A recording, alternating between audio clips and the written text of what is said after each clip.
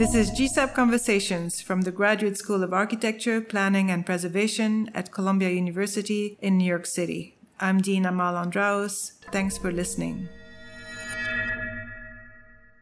Hi, I'm Shritama from the AD program. And I'm Yuling from the MArch program. And we're the hosts for the new series of podcasts this fall. This Friday, we're in the Making Studio, kicking off the semester with product designers Nefemi Marcus Bello from Nigeria and Tabisa Mjo from South Africa, who consider themselves to be more like storytellers. They will take us on their journey of integrating their cultural heritage and craftsmanship in Africa to create local economic viability. You are listening to GSAP faculty Mfo Matsipa, who organized the event Building Cultures, in dialogue with Nefemi and Tabisa. Hi, my name is Mfo Matsipa. I am an adjunct assistant professor at GSAP, Columbia University.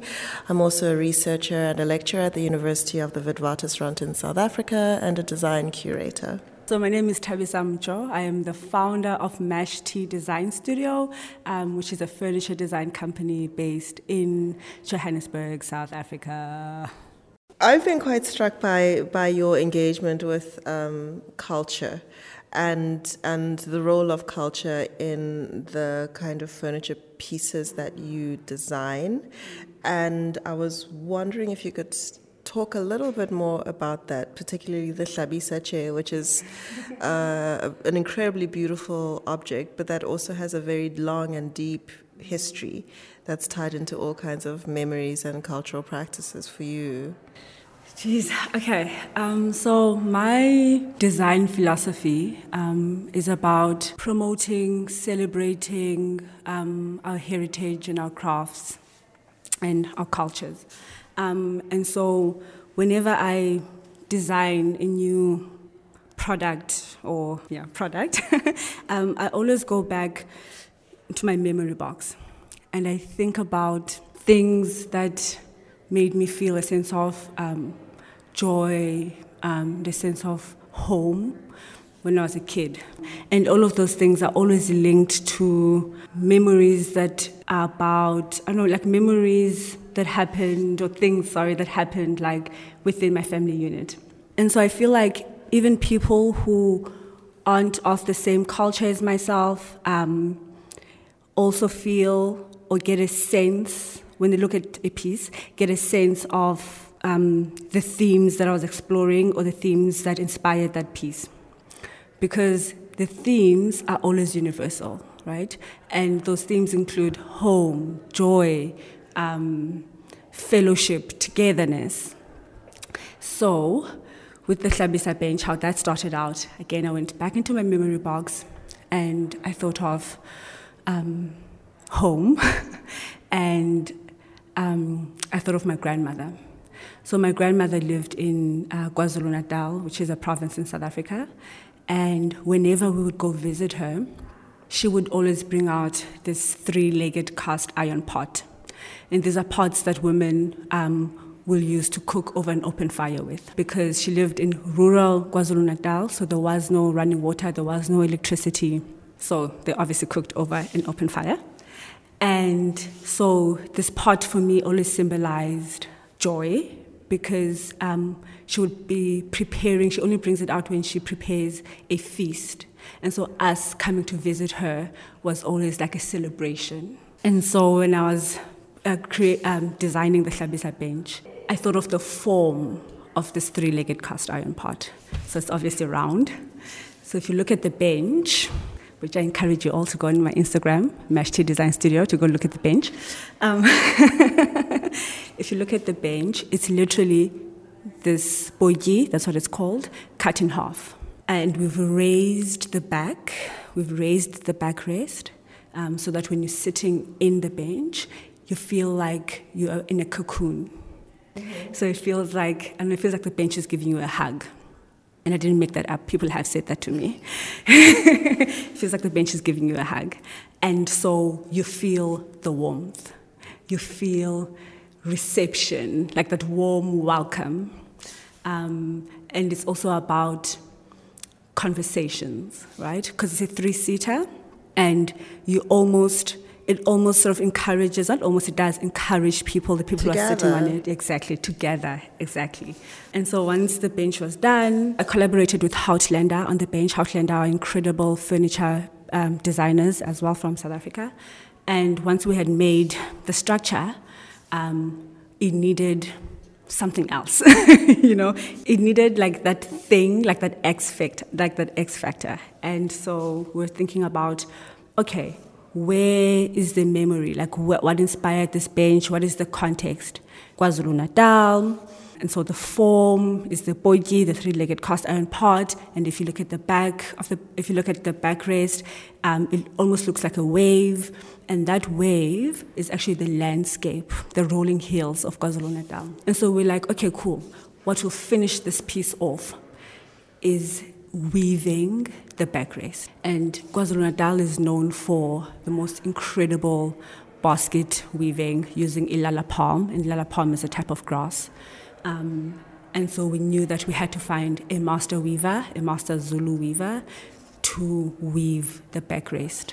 One of the things that has struck me about your practice is the way in which you hold space for your collaborators. So there's a very intentional project of acknowledging and recognizing and celebrating the contributions of the various people that you collaborate in the project with, and the significance of KwaZulu-Natal and the fact that weaving is such a woman-centered craft, and you yourself as a designer are entering into a space that in many ways is kind of male-dominated, is fascinating to me. So I wanted to know if you had any further thoughts around what you think the ethics of these kinds of collaborations are for you in an ideal situation, or how did you work through, because, you know, there are many people who've worked with artisans and craft workers for contemporary furniture pieces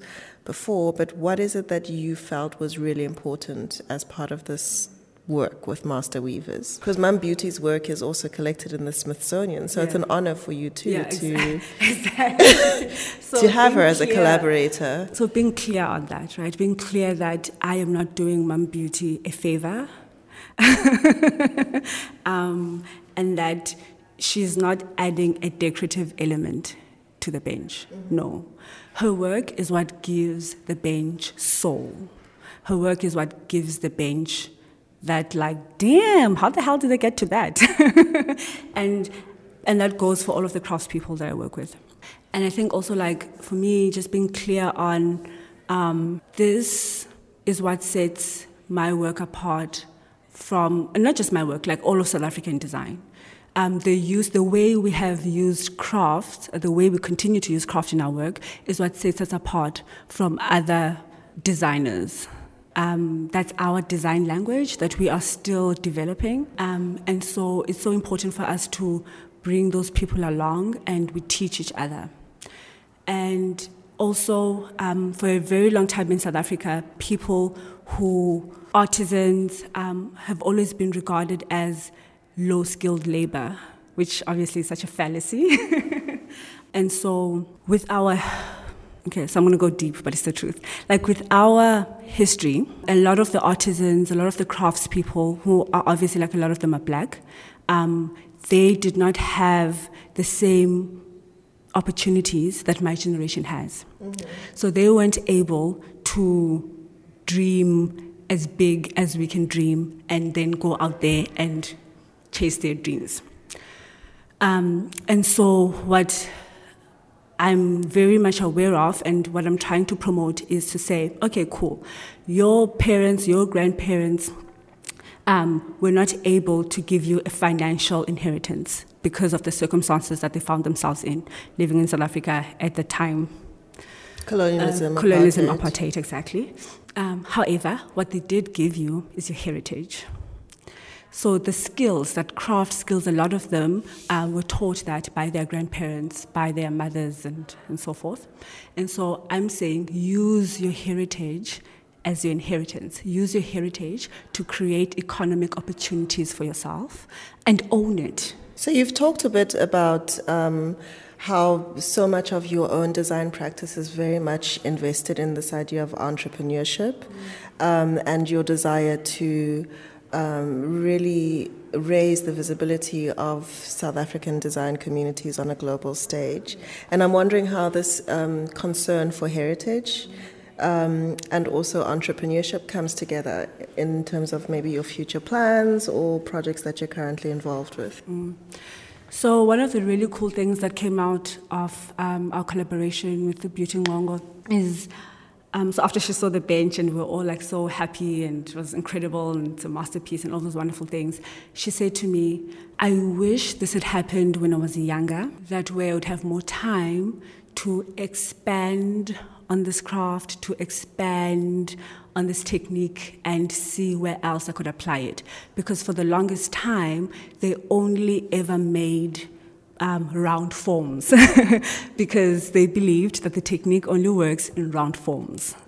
And so even having that, even like having her say that to me and having her come to that realization that your technique doesn't only work in round forms. You can apply it in so many other different ways to create economic opportunities for yourself. That's one way of having the conversation of like empowering people and encouraging entrepreneurship. Future plans. Future plans. Oh no. It's daunting, right? Like to think about that because I don't know what's going to happen. Like I want to build a sustainable, profitable business, but I don't know in what form that's going to come in. And that's fine too. Yeah. Like if that's where you are, that's where you are. Yeah. And I think that will emerge over time. I hope so. I have no doubt. What do you want the world to know? What do you want New York to know about Mashti Design Studio? Or even just about you? I consider myself more of a storyteller than a designer. And the medium that I use to tell those stories is design. And so what I always think about is I don't want to be limited. I don't want to limit myself to only designing products. You know, I'm a storyteller who uses design to tell those stories, and I want to create economic opportunities for the people that I represent.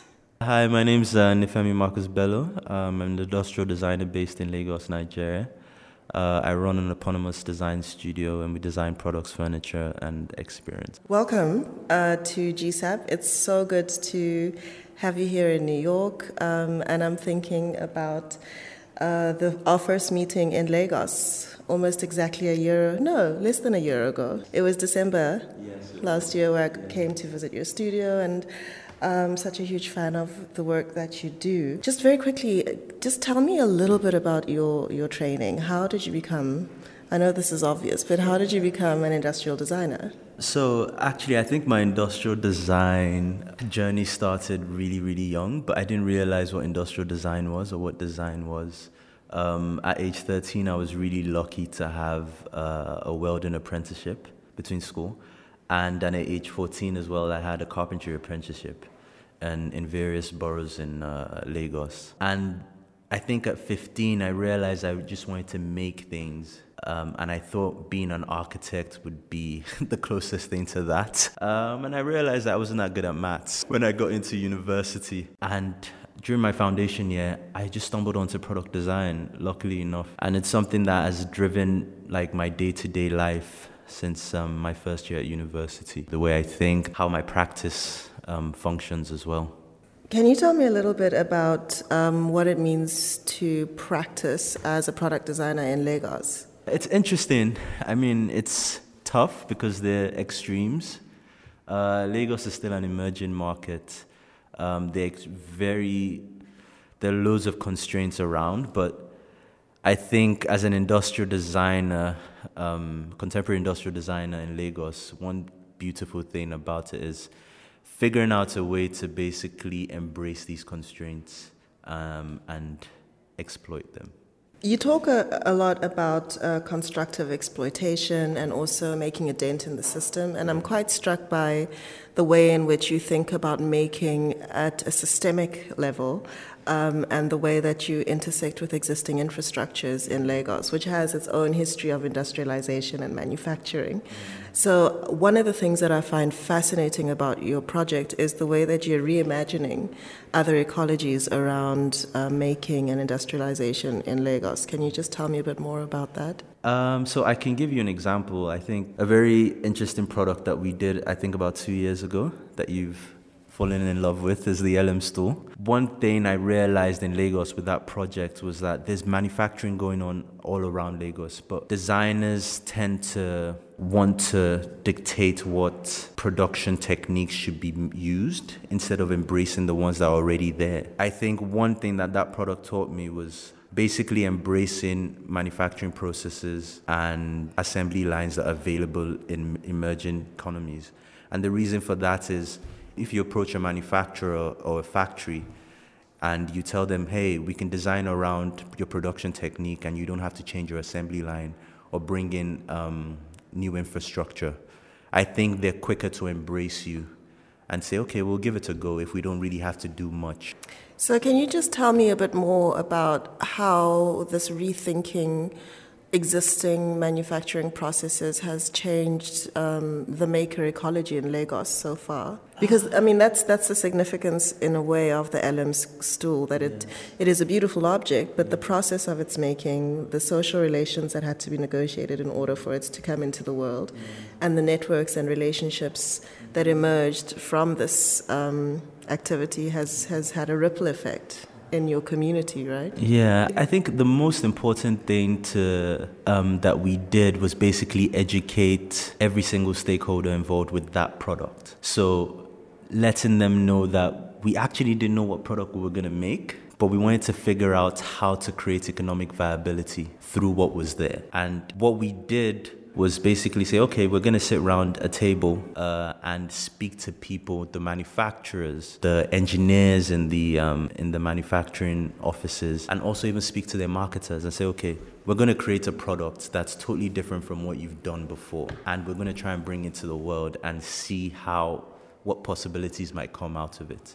And it's interesting because I think for the first 2 months after the product came out, from the studio's point of view, it didn't do too well. But afterwards, they started picking up, and we've sold more stools internationally than locally. So I think with economic viability, it also makes tremendous sense because the designer's happy, the manufacturer is happy that they're getting orders, and even the users are happy because there's a story behind it. They understand that, okay, this was a manufacturing technique that's sort of new to Nigeria, but has existed for the past 5 to 10 years. But it's just been used for generator casings, a few other little electrical components here and there for generators as well. So I think it's an interesting approach. It's sort of changed the dynamic and the way that we think in the studio now.